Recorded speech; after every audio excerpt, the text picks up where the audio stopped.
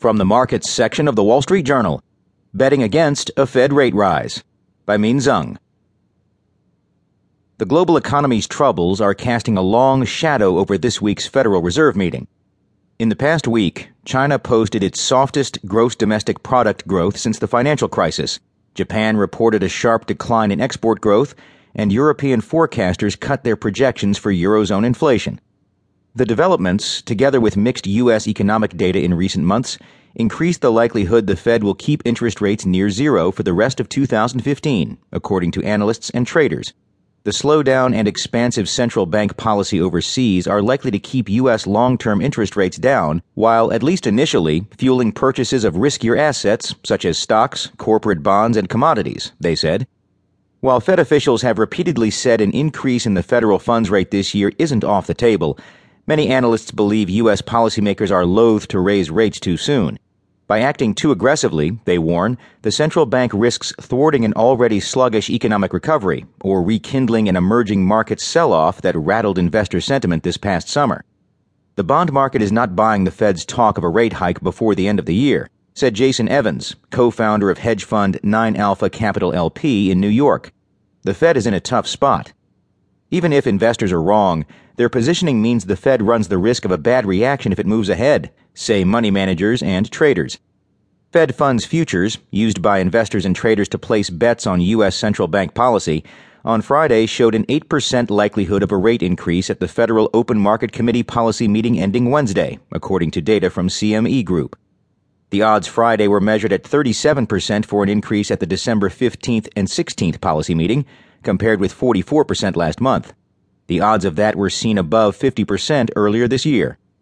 The net value of euro-dollar futures contracts hit about $526 billion for the week ending October 13th, the highest level since May 2013, according to Chung Chen, U.S. rates strategist at TD Securities in New York.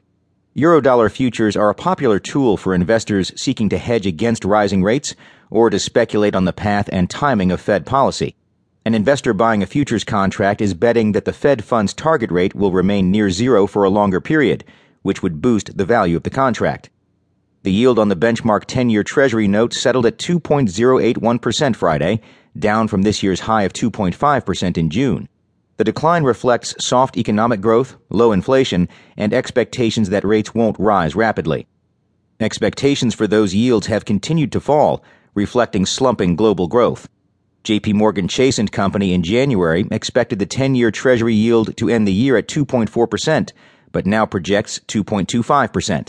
Morgan Stanley has reduced its forecast to 2.3% from 2.85% in January, while Bank of America's has come down to 2.35% from 2.75%. Goldman Sachs Group Inc. has cut its forecast to 2.3% from 2.5%. Bond yields in Europe and Japan were even lower. The 10-year German government bond yielded 0.510% late Friday, and 10-year UK debt yielded 1.866%. Japan's 10-year bond yielded 0.307%. U.S. Treasury bonds look like high-yielding assets by comparison, said Nick Gartside, Chief Investment Officer of Fixed Income for J.P. Morgan Asset Management, with $1.8 trillion in assets under management. No one is ruling out a rate increase. The Fed could yet raise rates in December if U.S. data paint a brighter growth picture in the next 2 months, many investors said. But U.S. readings have shown softness recently, raising concerns that global turmoil is weighing on the domestic economy. Employers added a modest 142,000 jobs in September, while job gains in July and August were revised down by a combined 59,000 positions, the Labor Department said this month. Unemployment was at a 7-year low of 5.1% in September, but that number has been driven lower in recent years as more people stopped looking for work or otherwise dropped out of the labor pool. The caution signs have been clearer overseas.